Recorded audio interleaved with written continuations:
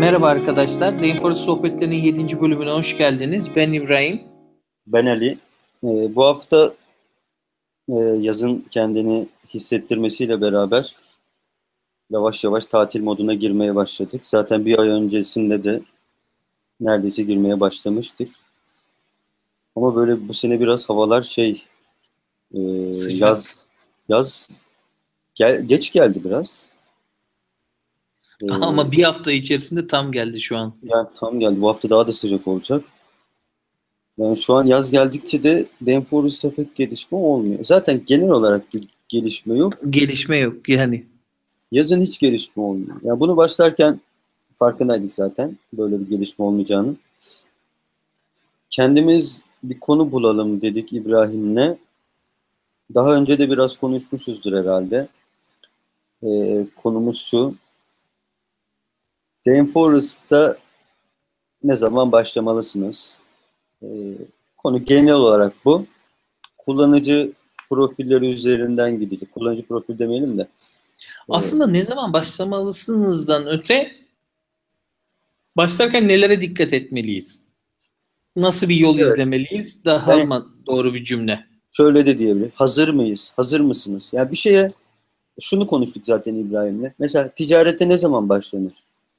Birisi gidip gözleme yapıp, annesine gözleme yaptırıp bir iş merkezinin altında gözleme satarak ticarete başlayabilir. Ama 30 bin 40 bin lira biriktirip bir yerde çalışıp ondan sonra gözleme dükkanı açabilir. Çiğ köfte franchising'i alabilir. Öyle başlayabilir. O yüzden çok genel bir konu hakkında konuşacağız. Yani Ee, Şey diye açalım istiyorum ben konuyu. Yani profiller üzerinden. Benim birinci düşündüğüm şu. Bence kolaydan zora doğru gidelim. Bu kolay mı tam olarak bilmiyorum ama parası olan bir insan için hayat her zaman kolaydırdan yani yola çıkıyorum. Parası parası ve olan, zamanı olan insan evet, diyelim. ondan başlayalım. Parası var. Parası varsa zamanı da büyük ihtimal vardı. Parası var, zamanı var. Bilgisi de var diyelim. Evet İbrahim, ne düşünüyorsun bu insan hakkında? Bu insan ne zaman başlaması lazım? Yani Başlaması lazım mı? ya Yani bu ama ne iş yaptığına göre değişir. Başlaması lazım mı derken genel olarak şöyle diyelim. Hep yani bu işi yapmak isteyen insanlar yani hepsinde ortak noktası bu işi yapmak isteyen insanlar için konuşuyoruz şu an. evet. Yani param ve zamanın varsa ekstra bir şeyler düşünmen gerekmiyorsa neler yapılabilir bizim fikrimize göre ne şekilde başlanılabilir? Yani bu genel olarak ama şöyle konuşmamız lazım. Hani bu işte tecrübesi olan insan açısından konuşuyorum şu an. Hiçbir şey bilmeyen değil şimdi. İki ihtimal var. Hiçbir şey bilmiyorsa öyle bir şansı yok zaten. Genel Evet. olarak tasarımdan anlamıyorsa yine bir sıkıntı var. Yani mutlaka şimdi şöyle bir durum şart. Tasarım gözünün olması lazım en kötü ihtimalle. Evet. Yani Ama kendisi tasarım yapamıyorsa bir yerden gidip PSD yapan bir insanla anlaşabilir. şunu diyelim, sen de aynı dedin ya, Yaptı. Hı. biraz biliyorsun, tasarımı biliyorsa diyorsun değil mi? Veya programlamayı biliyorsa, bir şey biliyor Evet, derken. evet, evet, evet. Bu işle Enforcement'la ilgili yani. alakalı bu insanların bilgisi yok. Zaten bilgisi olan insanlar bizim bu tavsiyelerimizi Ondan bahsetmiyorum. Evet. dinleyecek. Yani benim de burada kastettiğim tasarım ve kodlama bilgisi olan insanlar.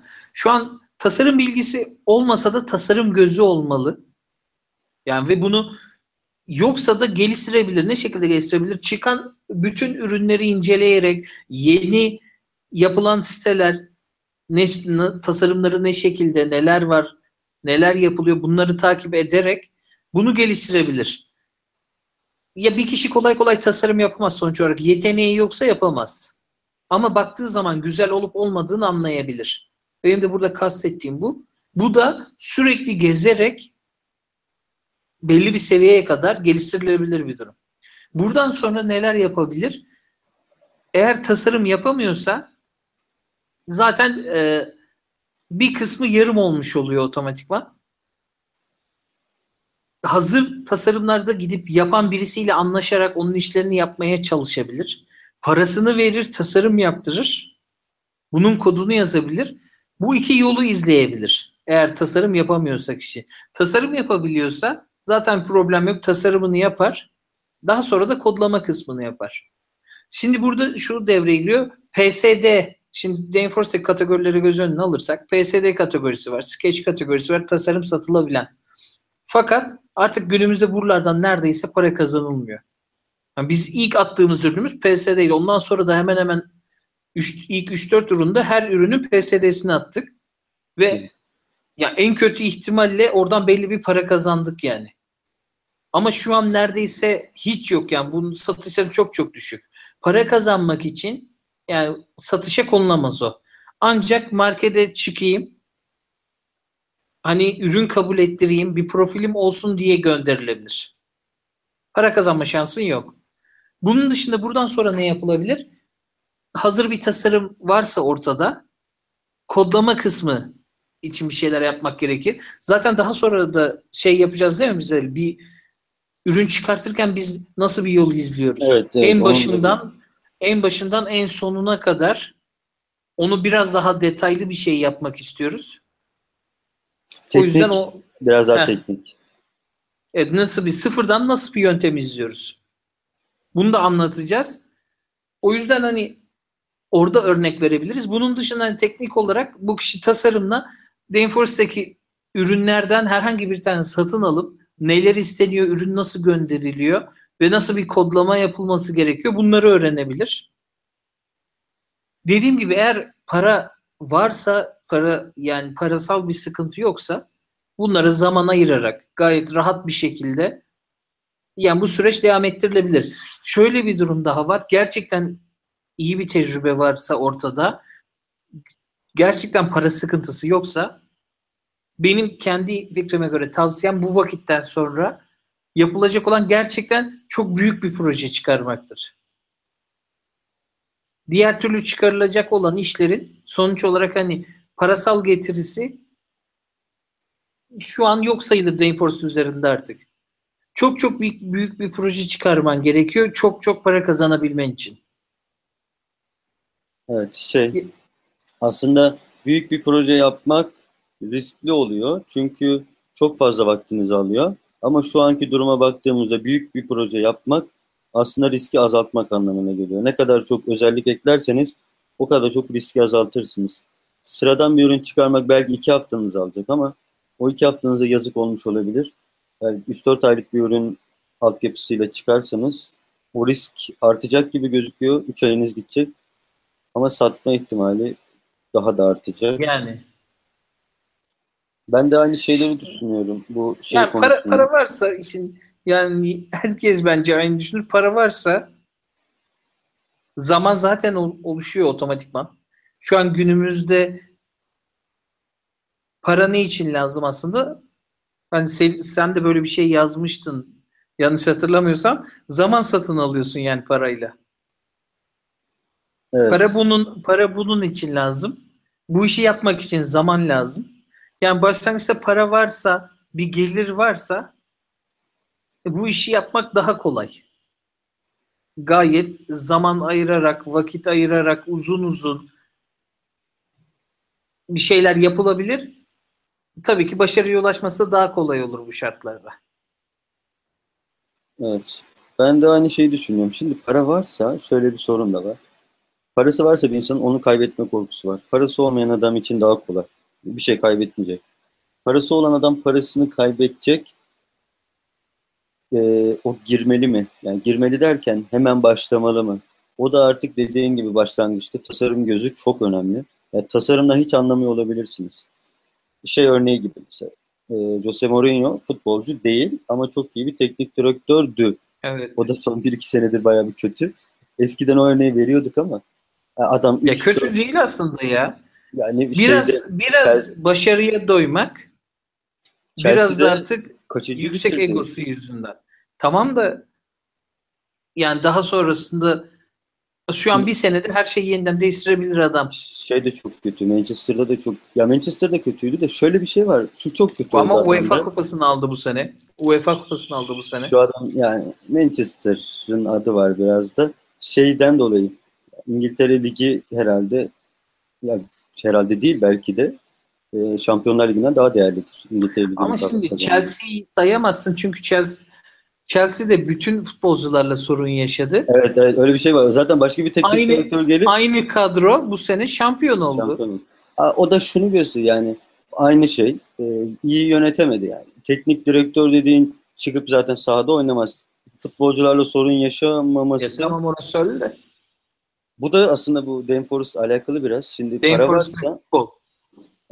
para varsa e, işçi alıp onları iyi yönetemezseniz de başarısız olursunuz. Tasarım gözü çok önemli. İbrahim dedi zaten. Aynı şeyi ben de söylemek istiyorum tasarımcı olarak. E, ürünler ya, sıfır kreatif bir şey yapmak, e, dünyayı değiştirmeye çalışmak bana saçma geliyor. Dame Forest'ta böyle bir amacınız varsa bana saçma geliyor. Dame Forest şablon. Template demek zaten. Dame demek şablon demek. Yani şablon da e, bir şeyin yani bir şeyin var olan şeylerin bir kopyası gibi bir şey. Yani benim şablon deyince kafamda canlanan kreatif bir şey yapmak değil. Zaten kreatif bir şey yapmak da zor Dame Forest'ta çünkü herkes için bir şeyler yapmanız lazım. Ve oraya gelen müşteri de birincisi kategorilendirip karışacak çünkü. Birincisi Danforth'a gelecek adam kafasında bir fikirle geliyor genellikle. Mesela diyor ki Smashing Magazine'in kopyasını istiyorum veya şu yeni tarz çok güzel. One page olsun, şu olsun. Sizin bu taslaklara dışına çıkmanız onu isteyen adamları kaybetmeniz anlamına geliyor. İkincisi çok Ama şu an fazla şöyle araya girip bir şey söyleyeceğim, soru devam et.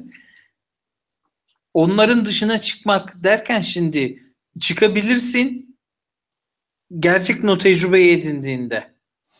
olabilir. Ya ben şimdi şey diyorum mesela %99'a hitap ettiğimiz için %1'lik böyle çılgın Ha olur. Mesela yani Steve Jobs şimdi gelse bizi dinlese arkadaşlar telefon yapmayın, telefon uygulaması yapın diye bir tavsiye vereceğiz. O çıkıp Steve Jobs diyecek ki ben yeni bir telefon yapacağım, anasını ağlatacağım ortalığı. O zaten gider yapar. Yani yani orası. o şey değil yani. Şu anda çok kreatif bir şey yapmak %1'lik kesimdeyseniz zaten onu inat edip yapacaksınız. Çok büyük riske atılacaksınız.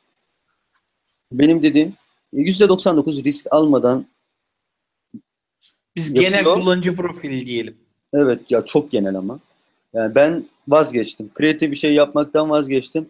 Neden? Çünkü kreatif bir şey yapmak çok zor Game Forest'ta. Ya, web'de kreatif bir şey yapmıyoruz zaten. Yanlış konuştum. Web'de kreatif bir şey yapmaktan bahsetmiyorum.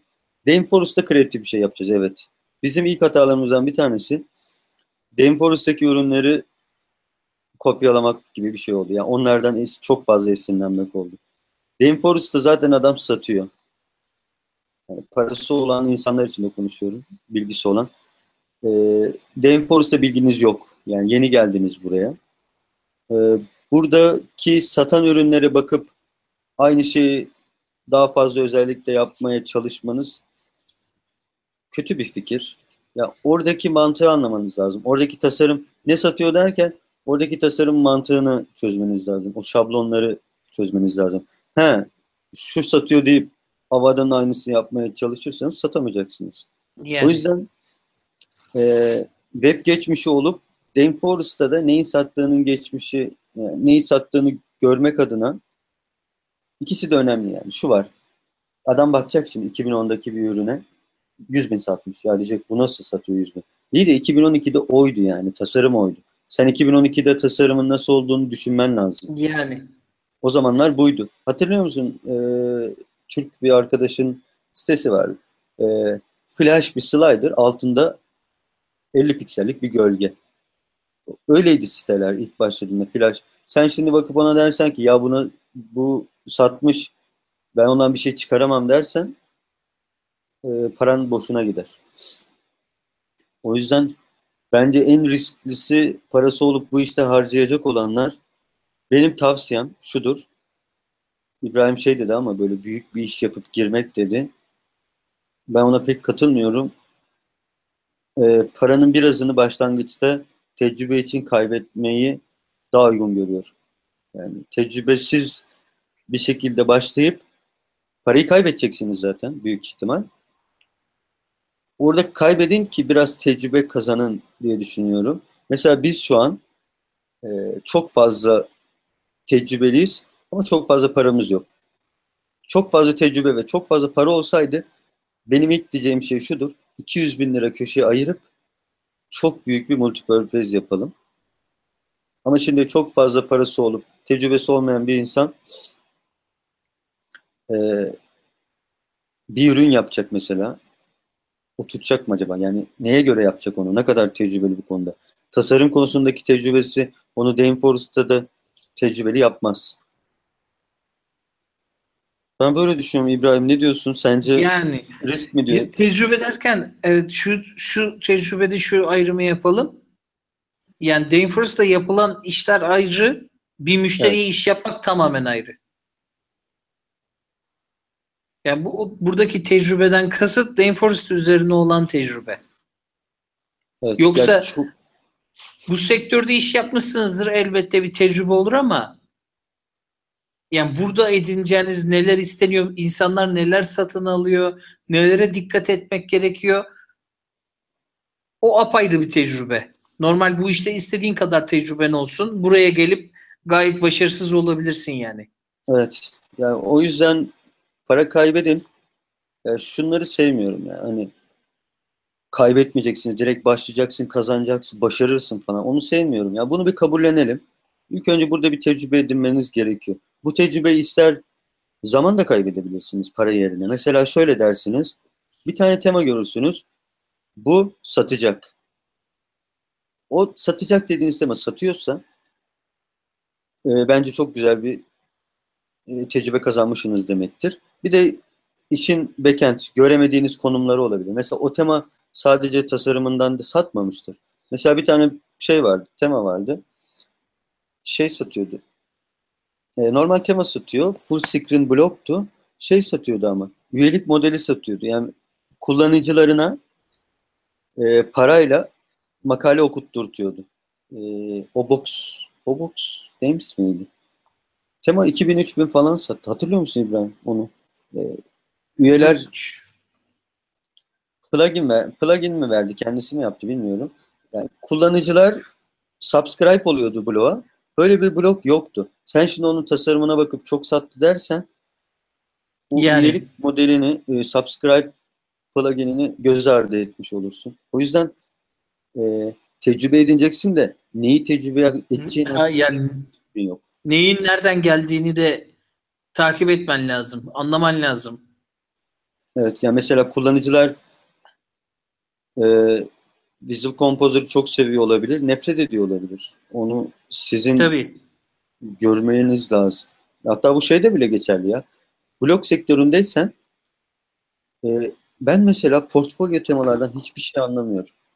Hiçbir şey yani. O da var. Özelleştirmeniz de gerekebilir kendinizi. Blog sektöründeyken e-commerce sektörüne geçince oranın dinamiklerini bizim öğrenmemiz kolay olabilir. Yeni bir dil bilen birisinin yeni dil öğrenmesinin kolay olduğu gibi.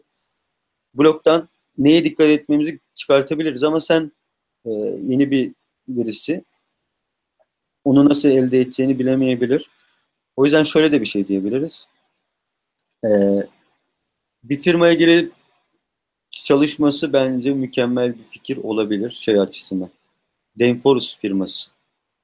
Mesela ArtBiz falan var. Yani büyük böyle işçi alan firmalara girip Tabii o zaten öyle bir yer denk getirse çok inanılmaz büyük. bir Ama şans. şöyle bir şey. Şimdi tasarım biliyorsa onlar büyük ihtimal alacak onu. Çünkü onlar Danforos tecrübesi aramazlar. Onlar tecrübeyi kendisi aktarırlar. Zaten öyle tecrübesi olan bir Tabii insan niye yani. gelsin? Yani. O yüzden parayı tek başına yeterli değil ama paranızı harcayabileceksiniz tecrübe kazanmak için.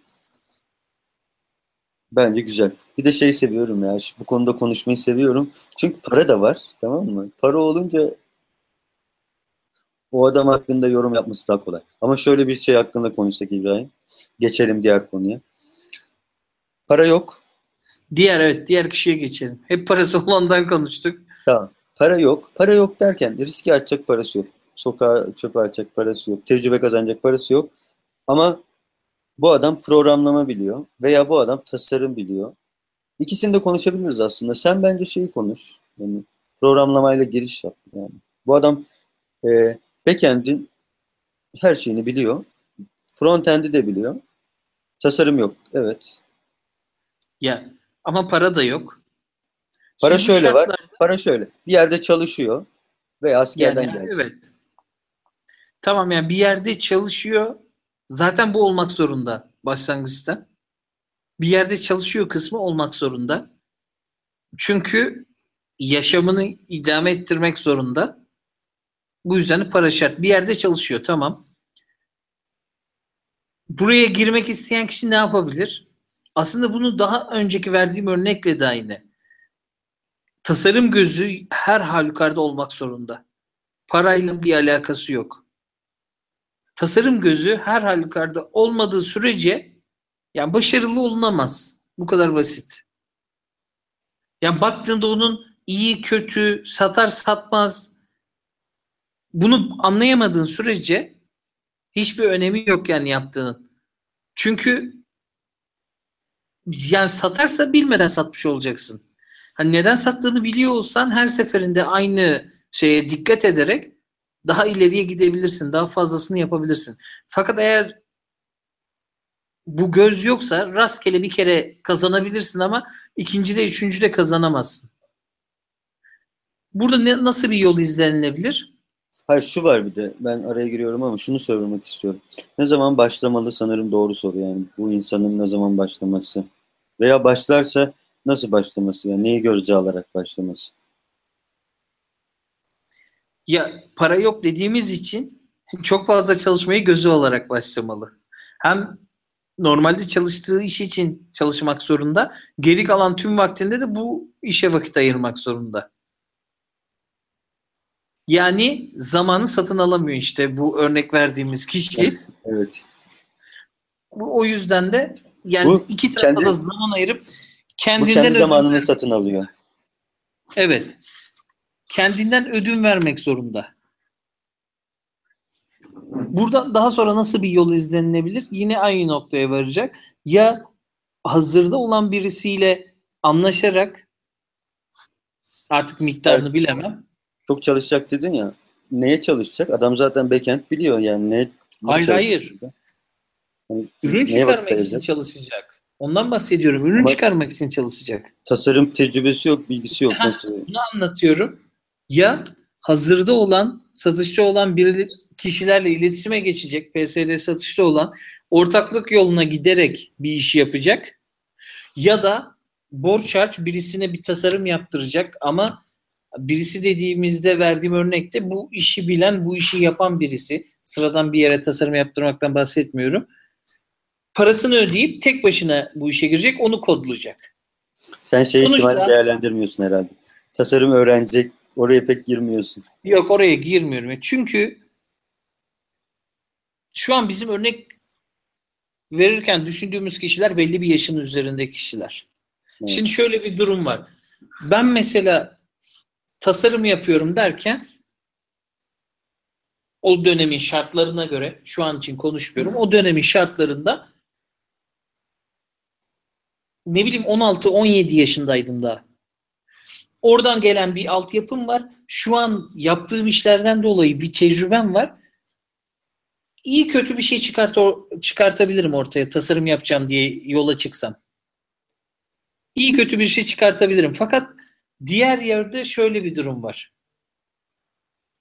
Sen hiçbir şey tasarım yapmadıysan bu yaşına kadar buraya gireceğim diye yola çıkıyorsan ve bu işte yeteneğin yoksa çok çok zaman harcaman gerekir ve bu tamamen mantıksız bir şey.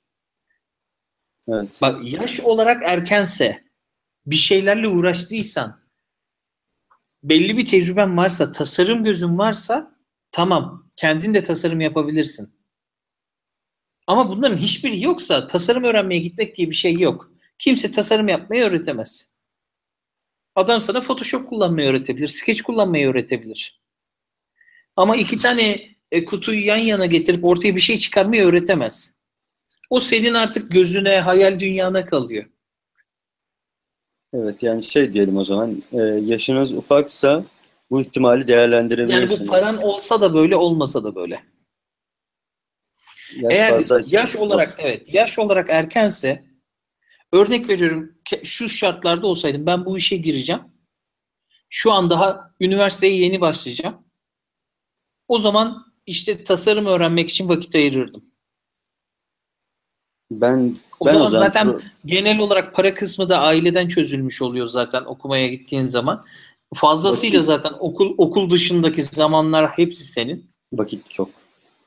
Vakit aşırı aşırı çok. Bu şartlarda otur tasarım da öğrenirsin, kodlama da öğrenirsin. Fakat ben bu işe giriyorum, başlayacağım deyip backend, frontend kodlamacı olan bir insan oturup da tasarım öğrenemez. Evet, şey girmeyelim ya, bu gençlere girmeyelim yani, şey olanları. Hem programlama hem tasarım bilmeyenlere en son bir bakarız onlara. Para da yok çünkü. Yani Onları bir en son konuşalım. Onlar da hiçbir şey olmayanları sonra konuşalım. yani şu an şu noktaya varıyoruz. Ya belli bir para ayırıp tasarım satın almak, ya da hazır olan tasarımlarda ortaklığa giderek bir ürün çıkarmaya çalışmak. Son seçenekte hazır bir tasarım yoksa da kendine bir tasarımcı ortak aramak. Evet. O ortak meseleleri çok uzun iş zaten. Onları hiç konuşmayalım. Yani nasıl ortak bulunmalı falan filan. Ortak diyelim yani. Yani şimdi şöyle kısmı da var. Şimdi de tasarımcı kısmından bahset o zaman sen bir de bu durumun. Ben şöyle başlayayım. Şimdi diyoruz ki tasarım tecrübemiz var. Dayforce tasarım tecrübemiz yok. Programlama bilmiyoruz. Ya zaten şöyle bir şey var. Tasarımcıların programlama bilme ihtimali daha az bir de. Yani bir Yani programlamacıya Photoshop açsan, biraz öğretsen bir şey öğrenebilir de. Tasarımcı birisinin kodlama öğrenme ihtimali daha az gibi geliyor bana. O yüzden bizim işimiz daha zor diyeyim ben. Aynı şey geçerli. Bir tasarım yapıp markete koyup birisinin gelmesini bekleyebilirsiniz. Aslında biz kız gibiyiz şu an. Programcılar erkek, tasarımcılar kız. Biz beklenti içerisindeyiz. Yani bir programcının gelip bizi almasını bekliyoruz. Bu bekleme biraz kötü de olabilir. Çünkü kimse de gelmeyebilir. Programcı her halükarda bir tane tasarıma teklif yapabilir. Ama sana kimse teklif yapamazsa ortada kalırsın. Bu da artık senin yani kabiliyetine kalıyor. Ama ben daha şanslı olarak, çıkardığına kalıyor. evet, ben kendimizi daha şanslı olarak görüyorum tasarımcı olarak. Çünkü her şey senin elinde. Yani yapacağın şey programlamaya tabii ki bağlı.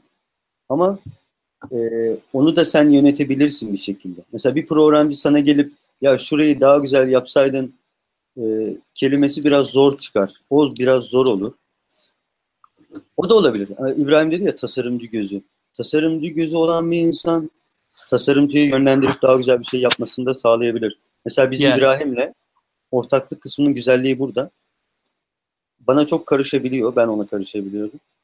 Ama ilk defa iş alacağınız birisinin veya hiç tanımadığınız bir insanın işine karışıp ondan bir şeyler yapmasını beklemek, onunla aynı dili konuşmak, aynı dili derken şey değil, tasarım programcı dilinden bahsediyorum. Zor bir iş. Ha bir de dil meselesi var. Ona zaten hiç girmiyorum. Aslında her şeyi kesiyorum İbrahim. Bütün konuşmayı kesiyorum. İngilizce. evet. İngilizce öğrenmeden bunların hiçbirisine başlanması kesinlikle tavsiye etmiyorum. Yani Evet, İngilizce, evet. onu bir halledelim. Onu bir konuşmayalım hadi. Onun konuşmasını bile gerek görmeyin. Hani eskiden diyorlar ya, İngilizce şart. Yani, o şart zaten. Onu konuşmuyoruz yani. Ya genelden öte bu işte kesin olarak şart. Evet. Yani e, bütün profillerde İngilizceyi bilmiş insanlar için konuşuyoruz. Yani şöyle bir şey konuşmayalım yani. İngilizceyi bilmiyor, parası yok, programlama bilmiyor. Yani zaten şu an bu üçünü de bilmeyen e, her şey sıfırdan başlaması lazım. İlk başlayacağı yer de İngilizce olmalı. Değil mi? Yani programlama için de böyle. Stack Yani o Overflow kesin açılır her olarak yerde. ya. Ya hepsinden öte. Yeni bir teknolojiye alışmak için, yeni bir teknolojiyi öğrenmek için de zaten başlangıçta ne çıkarsa çıksın İngilizce olarak çıkıyor. Kaynak Siz, bulma konusunda da her açıda. Bunu geçtim. Rainforest için konuşalım. Bir ürünü yaptın. Her şey tamam. Oraya gönderirken de İngilizceye ihtiyacın var. Sana evet. cevap geldiğinde sorunları çözerken de yani adam diyelim ki çok güzel yaptın, yolladın, sofra jack geldi. 5 tane madde var. İngilizce bilmiyorsan bitti. Ya birine çevirttirirsin Neyle falan, böyle de çözeceksin? uğraşılmaz Tamam. yani. Şey. Tamam ya hadi bir kere çevirttirdim. Kabul oldu, satışa çıktı. Adamlar destek istiyor. Ne olacak? Yani öyle. İngilizce bilen Hadi kuzen. tam bu sefer de şey yapman lazım. Destek için eleman alıp ona para vereceksin. İşte ne döndüğünden haberin olmayacak. Evet. Ya her şeyin başına bir İngilizce koyalım. Evet Mesela yani bu diyoruz ya. Tasarımcı gözü dedik ya. Programcıda tasarımcı gözü olmalı. evet Değil. yine aynı Programcı şey. İngilizce olmalı. Sonra tasarımcı gözü olmalı. Evet. Tasarımdan bahsediyordum. Yani, o ürünü alacağı insanla konuşması vesaire, anlaşması var. Bunları hallettikten sonra çıkartabilir. Ortak olursa ne olur? Daha güzel olur. İkisi birbirini yavaş yavaş anlamaya başlar. Ama bu sefer de şey var yani. Sonuçta ortak %50 ömrünüzün sonuna kadar, yani ne zamana kadar anlaşacaksanız %50. Ama birisinden tasarım alıp onu yapıp çok iyi para kazanabilirseniz tasarımcı işe alabilirsiniz. Ona bir işi öğretebilirsiniz. Ya, şey daha önde. Birisinden tasarım alıp yapmak, ama sonuçta ortak dediğiniz sadece şey değil. Sadece iş yapan insan değil yani. Size tasarım veren insan değil. Psikolojik destek veren bir insan da aynı zamanda. Yani ya O yüzden hani o bir psikolojik zaten tarafı da şimdi var. tasarım Sadece para yapan değil. kişi işte şöyle bak sadece tasarımı yaptı bitti. Genel olarak süreç olarak zaten kodlama kısmı daha uzun sürüyor. Evet. Bu yüzden hani tasarım yaptıktan sonra diğer kişi demonun hazırlanması olsun, dokümantasyonla olsun, ne bileyim hani diğer içeriklerin hazırlanması olsun. Bir şekilde mutlaka zaten sürekli iletişim halinde olmak zorundasın. Birlikte yürütmek zorundasın işi. Diğer türlü o zaman tasarımı satın alıp kendin yaparsın her şeyi. Yani burada Orada şöyle bir şey var. Tasarımı verdi bitti. Ya da sen kodladın bitti diye bir şey yok. Sürekli arada bir iletişim olmak zorunda. yani evet, o da var. İyi yere. Sonuçta bu işi sürekli yapacaksan hadi o tasarım verdi bitti. Bir sonraki proje için yine çalışmaya başlamak zorundasın. Ne yapmalıyız, ne etmeliyiz? Yani burada Evet. bu iş için konuşuyorum. Başka sektör, başka proje farklı. Rainforest'ta birisiyle ortak bir şekilde bu işi yapacaksan tamamen yani her şeyiyle, her konuda ortak olmuş oluyorsun. Şey, sadece ortak olarak mı diyor? Mesela birisinin tasarımını alınca, Hayır, şimdi şöyle adamla anlaşmana bağlı. hayır, anlaşmana bağlı da şöyle bir şey var ama. Sen adamla anlaştın, tamam. Mesela ben tasarım yaptım. Programlamacıya verdim, yap dedim. Onu da takip etmen lazım ki yani sonuçta. Ya Orada onu yine takip senin etmen işin. lazım. Ben şundan bahsediyorum. Hayır. Şimdi Dayforce'da şöyle bir durum da var. Adama diyorsun ki ben bunun WordPress temasını çıkaracağım. Kazancın %40'ını sana vereceğim. Tasarım oradan sonra hiçbir şeye karışmıyor. Mesela biz ilk yolladığımızda PSD bu şekilde teklif geliyordu. Evet. Ha sen çıktı mı çıkmadı mı adama sorabilirsin. Ne zaman çıkacak? Sıkıştırabilirsin. Bu ayrı bir konu. Ama bu tarz bir ortaklıkta şey yok zaten. Sen tasarımını veriyorsun. Satışa çıktıktan sonra da ne kadar anlaştıysan o kadar paranı alıyorsun. Ama iki kişi olarak karşılıklı bu işi yürütmek istiyorsan bambaşka. Ben ondan bahsediyorum. Yoksa birisine yazdım. Tamam sen yapabilirsin dedi. İzin verdi. Yaptın bitirdin. Satışa çıkardın. Öbür taraf parasını alıyor böyle. Yani biz mesela Anladım. bizim işlerin Joomla'sını çıkardıklarında nasıldı? Adamın ne yaptınız? Bize mail attılar. Joomla versiyonunu yapmak istiyoruz dediler. İyi yapın dedik. Başka hiçbir şey konuşmadık. Adam şu kadarı anlaşıyor muyuz? Anlaşıyoruz. Sadece ihtiyaç olduğunda şurası var mı, burası var mı diye soru soruyorlardı. Bunun dışında bir şey görüşmüyorduk. Ay sonu geldiğinde de parayı yolluyorlardı. Evet, Başka hiçbir bağımız yoktu. Bu iş nasıl yürüyor, ne oluyor, hayırdır dediğimiz yoktu yani. bu ortaklık meselesi biraz oldu ya. Biraz geniş bir konuymuş. Bence bunu daha sonra konuşmalıyız. Evet. Yani hem Bunu şi- ne tarz ortaklıklar evet, olabilir? bu ortaklıklar nasıl Evet. ilerliyor veya nasıl oluyor onları da konuşabiliriz. Şimdilik ortaklık deyip geçelim. Evet, tasarım olarak da programlamadakinin aynısı. Ama siz bence bir adım öndesiniz. Çünkü sizin hayal gücünüzle başlıyor her şey. Tasarım, İngilizce başladık. İkincisi tasarım. Yani tasarım olmadan çok iyi programlamanın her sektörde yeri Hiçbir yok. önemi yok Ya yani. öyle demeyin. Her sektörde yeri yok. Bazen oluyor mesela. Eskiden vardı. Ait Dames'ti galiba. Çok güzel tasarımları yoktu ama directory teması var mesela. Listeleme teması. Listeleme teması yok ortalıkta. Adam çok güzel bir programlamayla yazmış. Oradaki tasarım çok önemli değildi. O Ama yüzden şu an her şeyin bir alternatif olduğu için zaten. yani dediğin doğru, evet. Alternatifsiz bir iş yapacaksanız çok güzel programlama yeterli olabilir ama alternatifsiz bir iş kaldı mı bilmiyorum. Mesela şöyle bir şey. Uber taksi klonu falan yapsanız. Eğer Deinforce'da yoksa programlamayla yırtabilirsiniz. Çünkü yok yani alternatif yok. Ama alternatif olan bir işte tasarımla ön plana çıkmanız lazım. Genel olarak konuştuğumuz için söyleyeyim. Tasarımsız programlama hiçbir şey.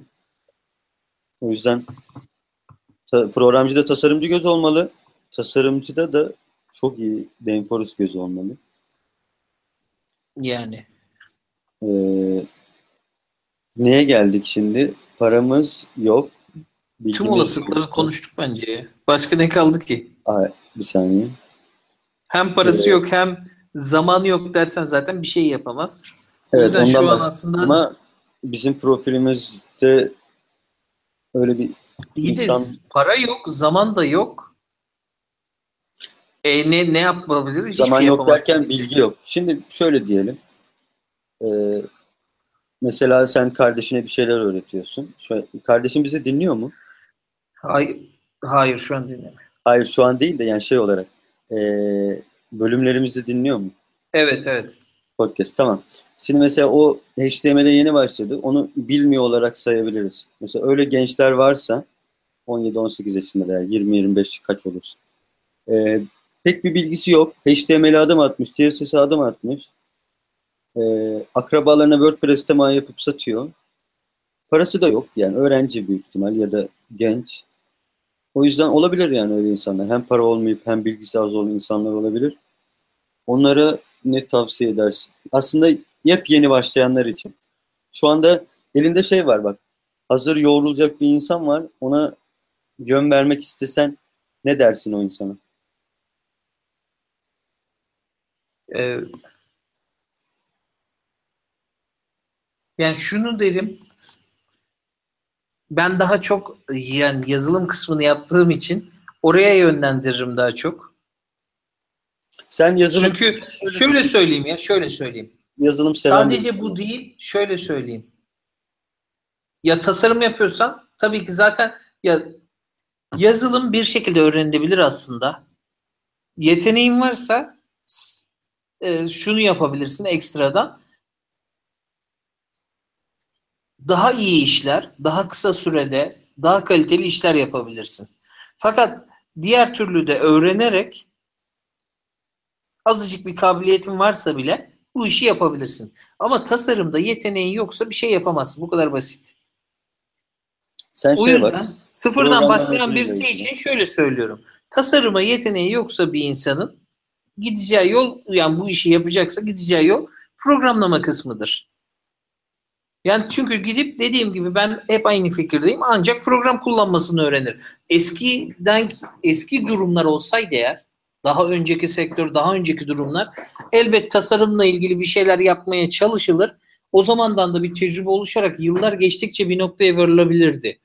Fakat şu an zaten eskiye nazaran en düşük seviye dediğimiz yer bile belli bir standarttan başladığı için, yani buralarda yeteneği olmayan insanın tasarımcı olması çok zor. Programlama olarak burada seçenek çıkıyor tabii. Biz şu an Deinforce üzerine konuşuyoruz ama masaüstü yazılım, mobil yazılım, Web Evet. yazılım şeklinde. İleriye dönüp bakarsak da zaten şu an mobil ve web zaten önde olan. Biz yine de Enforce konuştuğumuz için web kısmına geçelim.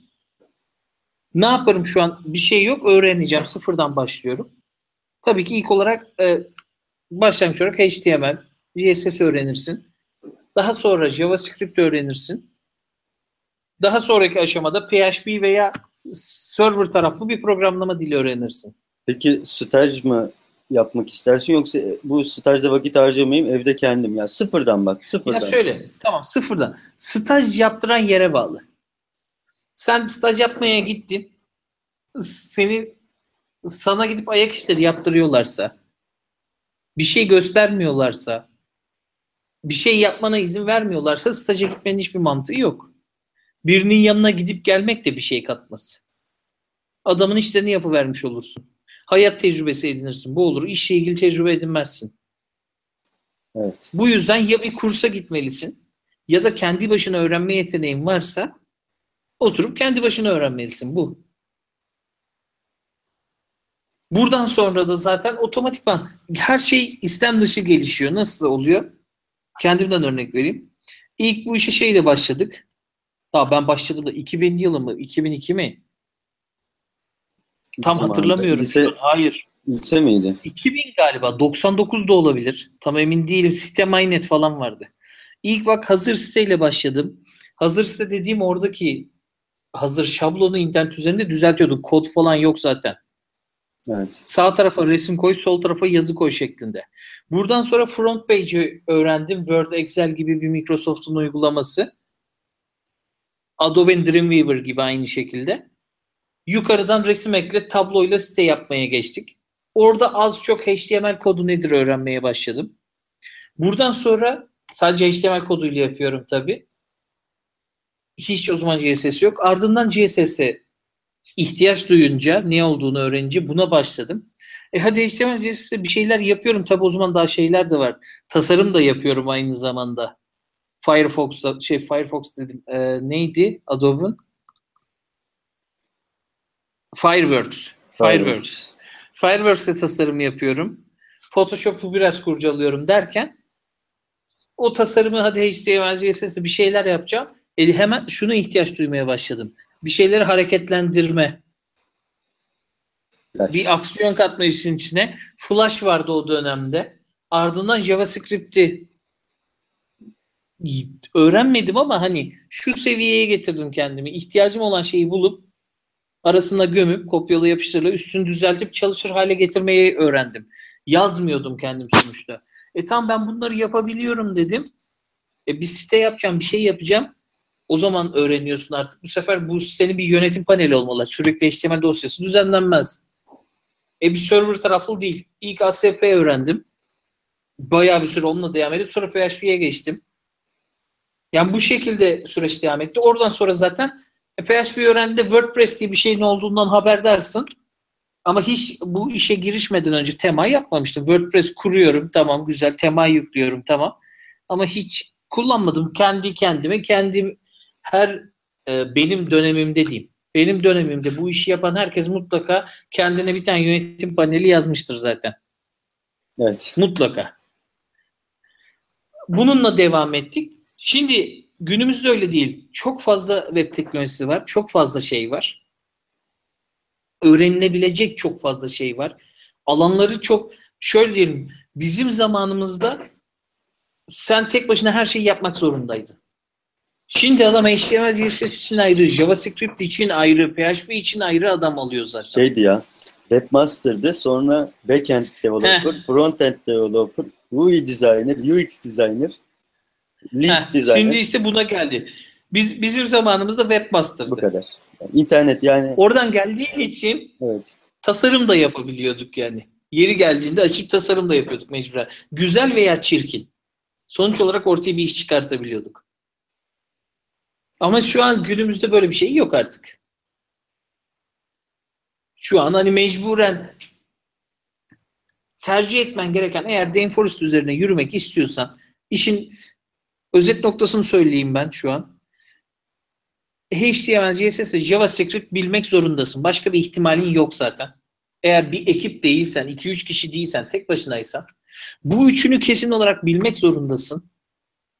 Para kazanmak istiyorsan da PHP öğrenmek zorundasın. Zaten PHP öğrendikten sonra WordPress'in PHP ile yazılmış bir uygulama diyelim. Tamamen hakim olabilirsin ona. Neyin nasıl çalıştığını anladıktan sonra onun fonksiyonlarını, sadece onun fonksiyonlarını öğrenmeye kalıyor iş. Şu da var, ben bir şey Yani ekleyeyim. şu an para kazanacaksan bu 4 şeye ihtiyacın var. Programlama öğrendikten sonra, PHP de öğrendikten sonra zaten açık kaynaklı kodlar PHP ile yazılıyor. WordPress çökerse, bir gün biterse hükümranı başka bir şey çıkacak. Onda devam edersin. Veya Dameforest çökerse WordPress var. Yani WordPress'ten satış yaparsın. Yani bu veya hiç olmadı. Bunları boşuna site yaparsın, para kazanırsın. Yaparsın, kazanırsın. Yani bunları sadece Dameforest için öğrenmiyorsunuz. Tabii öyle de bir noktası var, evet. Meslek sahibi olmak için öğreniyorsunuz. Evet, yani buna öyle bakmamak lazım, işte o en doğru olan. Bu meslek sahibi olmak için. Dameforest için değil. Saydığım şeylerin hiçbirinin Dameforest'la bir bağı yok zaten. Tamamen kişinin kendisi için olan kısım. Sen sadece oradaki öğrendiğin bilgilerinle Dameforest üzerine para kazanabilirsin. Dameforest değil, Dameforest'ta iş yaparken dışarıdan müşteri gelir, internet sitesi yaparsın, yine para kazanırsın. Evet, Dameforest programcılıkta şöyle bir şey var. Yani açık kaynak bayağı bir popüler. Açık kaynak uygulamalarını kullanmak sizi hızlandırabilir. Onları tecrübe edip projenize entegre edersiniz. Büyük bir zaman kazanırsınız. Yani bunları tecrübe ederek veya ne bileyim Redux Framework kullanıyoruz mesela. Neydi bizim şeyimiz? Metabox pluginimiz.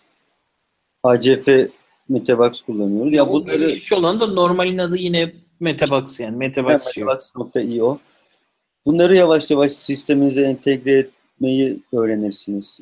Bedava kütüphaneleri öğrenirsiniz. WordPress pluginleri öğrenirsiniz. Bunlar artık programlamanın tecrübeleri, zamanla zaten bir girdikten sonra öğrenilir. Başka bir şey var mı İbrahim programlamayla alakalı? Yok yani. Benim tasarımcı genel olarak böyle. Birisine önereceğim şey yine biraz başlangıcı benziyor. Programlama öğrenmek. HTML, CSS öğrenmek. PHP'yi çalışma mantığını öğrenmek. Genel olarak bunların nasıl çalıştığını öğrenmek. Neden? Tasarım öğrenip geçin diyebilirim ama şimdi öyle bir tasarım yaparsınız ki programcıyı zor durumda bırakırsınız. Programcıyı zor durumda bırakabilirsiniz bir şirketteyseniz eğer. Ama kendi işinizse programcıyı zor durumda bırakırsanız iş uzar. Ona bir tasarım verirsiniz, bir gün sürer. Çok fazla satış etkilemeyecek bir tasarım verirsiniz. Yani belki 5 kişini cazibe edecek ama iş 1,5 ay sürebilir. Yani programcıyı tanımanız lazım zaten, kendi arkadaşınızı veya kendiniz yazacaksınız kendinizi veya başka bir dışarıdan ortağı. Ona göre programlama yazmanız lazım. O mesela öyle bir tecrübesi var mı? Bir şey eklerken bu kolay yapılacak mı? Mümkün mü? Veya değer mi? Yapmaya değer mi? O yüzden programlamayı şöyle söyleyeyim.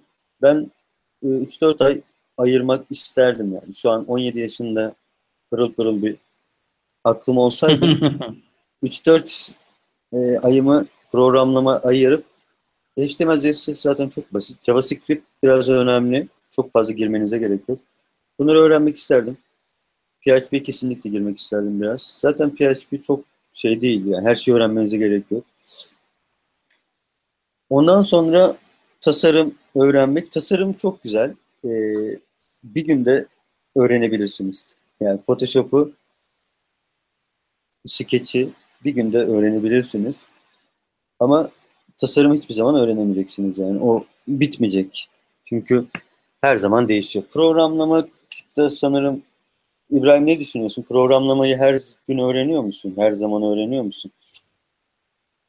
Yani her zaman öğreniyor musun derken? Yani mesela tasarım hiçbir zaman bitmiyor. Ben ucunu göremiyorum yani. Her zaman gelişiyor. Yani programlamada da aynı şekilde aslında. Hepsini geçtim. Yeni bir dil çıkıyor, yeni bir teknoloji çıkıyor.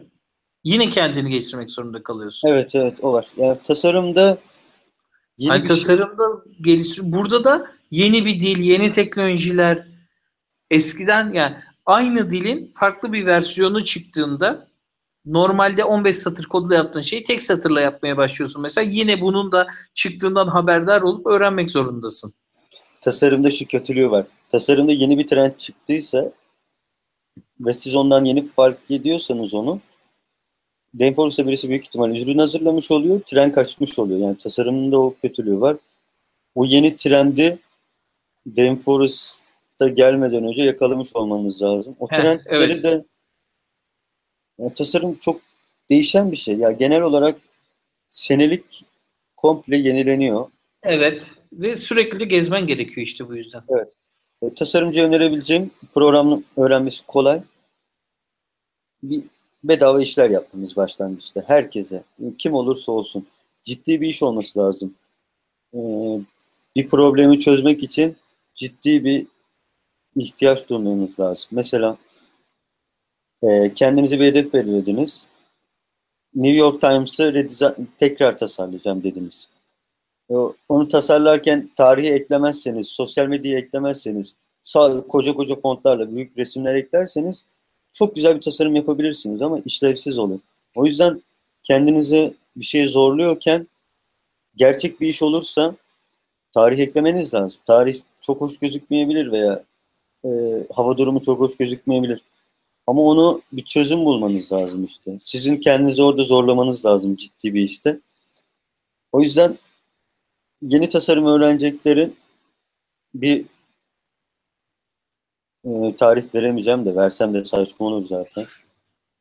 Çünkü bilemezsiniz ne zaman satacak. Çok uzun bir süre e, kendi kendinize tasarım yapıp, pratik yapıp güzel tasarım çıkarmaya doğru gitmeniz lazım. Kendinizi hazır hissettiğinizde de gidebilirsiniz. Ya programlama çok somut konuşulabiliyor ama tasarım çok soyut bir şey olduğu için çok bir şey demek doğru değil.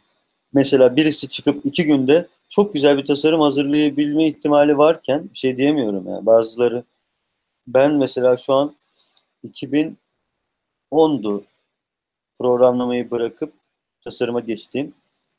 6 sene oldu. Yani kendimi hala yeterli görmüyorum. Bir şeyler yapıyorum. 6 sene olmuş yani. Ama şöyle bir şey var. 3 sene önce çıkardığım ürün 300 satmış olabilir. 4 sene önce çıkardığım ürün 200 satmış olabilir. Yani 3 sene önce daha iyi bir iş çıkartma ihtimalim de var. O Yani. yüzden, o yüzden tasarım pratiktir. Her şeyi redesign etmeye çalışın. Kendinizi zorlayın. Benim diyeceğim bu kadar. Belki bununla alakalı daha soyut, somut veriler vermek için bir program da ayarlayabiliriz. Böyle konuşunca havada kalmış gibi olabilir. Ee, Bence şey verin, yani feedback verin. Konuşmalarımızla alakalı hiç eleştiri duymadım. İbrahim, çok mu mükemmel konuşuyoruz? Bilmiyorum ki. Ya Ya bir tane, eleştiri değil soru soranlar oluyor daha çok. valla bir tane eleştiri görmedim ya. Hayatımda ilk defa böyle bir iş yapıyorum. Büyük ihtimal başka birisi yapıyor olsa çok fazla eleştirirdim.